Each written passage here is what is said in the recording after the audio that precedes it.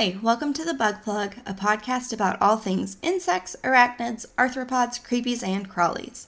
I'm Kaylee, and today we're learning about the American Burying Beetle.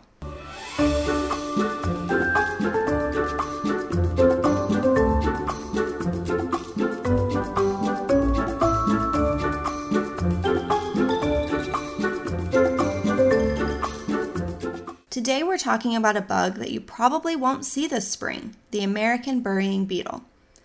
Is it burying or burying? How do you say it? I'm going to say it wrong and probably different throughout the whole episode, and I'm so sorry. We talked about beetles a couple of weeks ago, and we learned that there are over 370,000 different species of beetles, so they may come up more than some others here on the Bug Plug. Today's topic is a little bit different than usual, and our episode will flow just a little bit different, and we're talking about a more serious topic, so it's going to be a heavier episode. Be ready for that. Please feel free to reach out either via a comment or an email to bugplugpod@gmail.com if you have an opinion on how today's episode goes compared to our usual thing. This won't take over our episodes each week, but if you enjoyed today's episode, I can definitely do some things like this more often. Okay, what makes today's episode different? We're going to be learning about an endangered insect for the first time. For the sake of breaking everything down, let's talk about what it means to be endangered for just a moment. We hear the term endangered species, and we think of those high-profile animals like pandas that are known to be endangered, and the fact stays pretty open to the public. I don't think pandas are endangered anymore. I think I read that somewhere. I'll fact check. If that's not true, I'll cut this out. If you're listening to this, pandas are not endangered anymore. The truth is, when you look at endangered species as a group, you'll see a lot more insects than you would expect.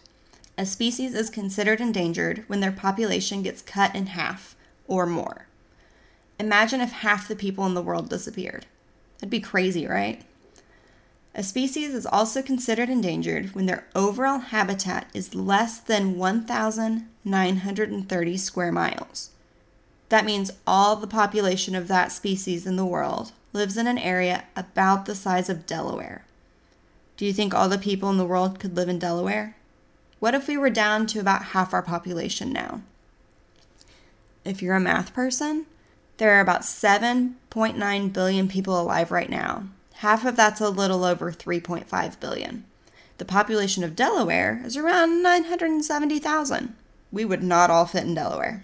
There are a few other ways species can be considered endangered, but we won't get into all of them. We talked about the bigger ones. The American burrowing beetle is thought to be endangered because it's been losing its natural environment, but it's also been the victim of widespread pesticide use. It's estimated that there are only a few thousand left in the wild and only in 7 states. For some background, historically they were found in more than 35 states and in Canada. It was added to the list of endangered species way back in 1989. Because there are so few, it's probable that you've never seen one in real life. They are beautiful beetles. I know I said that last time we talked about beetles, but these really are pretty. They're usually under 2 inches long, with a shiny black body accented by 4 reddish-orange splotches on their abdomen. They also have a reddish-orange spot on their pronotum, or the large shield-like area on the back of their head. If you haven't already taken a look, we've posted some pictures on our Instagram at bugplugpod. Beetles are true insects, meaning they have the head, the thorax, and the abdomen, and the 6 legs. We've gone over this a few times. The American burrowing beetle has 2 wings, and they're very strong flyers, traveling almost a mile in a single night. Are you curious why they're called American burrowing beetle? It's pretty simple. They're native to North America, they burrow, and they're a beetle. That's a pretty easy one. Aside from being endangered and really cool looking, these beetles are super interesting. Their life cycles are kind of similar to velvet ants. And if you can't remember that far back, don't worry about it. We're about to talk about it. The American burrowing beetles find small dead animals, think like a squirrel. Or don't if that makes you sad. Maybe the squirrel lived a nice long life where they marked everything off their bucket list and they died peacefully of old age in their sleep. Once the beetles have the dead animal, they live off of it. It gets a little more interesting, but let's pause here for a moment. The American burrowing beetle acts as a scavenger, breaking down the carcass of dead animals. I know that sounds gross, but think about it. If nothing took care of the dead squirrels, mice, and other wild animals, what would happen? I know I often see roadkill on my way to work in the mornings, but I usually don't see the same animal 2 days in a row. So if I work 5 days a week, and there's always a dead possum or something in the road, that's 5 dead animals I see on the road each week. There's a lot of math in this episode. That's crazy. I'm not a math person. If scavengers didn't take care of these dead animals, we would be just surrounded by them. Doesn't that sound much worse? So back to what makes these beetles interesting. Yes, they're scavengers, but there's a little bit more involved. They burrow underground, and they take their food with them. Working together, the beetles will bring their meal underground with them. Then they'll lay eggs in the carcass. When the eggs hatch, the whole family eats like kings. Here's another note on why they're endangered. Have you ever walked down the mousetrap aisle and seen all the poison to kill the mice that you find in your house? Let's talk through what happens when rat poison is used on the intended animal. So you see a mouse in your pantry and you run to the store and you buy some of that poison and you put it out. And the next morning you wake up and you go get your cereal and you see the poison worked. There's a dead mouse in your house. What do you do with it? Do you throw it away? Do you put it outside? Either way, it ends up somewhere where scavengers can eat it. In this example, let's say you throw it outside. So let's pretend you live in an area with American burrowing beetles. You throw the dead mouse outside, some beetles find it and are excited to feast.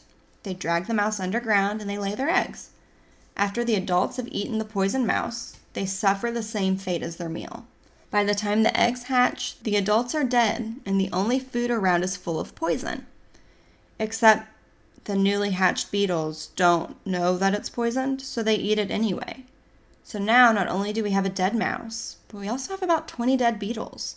If that makes you sad, maybe next time use a live trap and release the live, non-poison filled mouse into a field or something.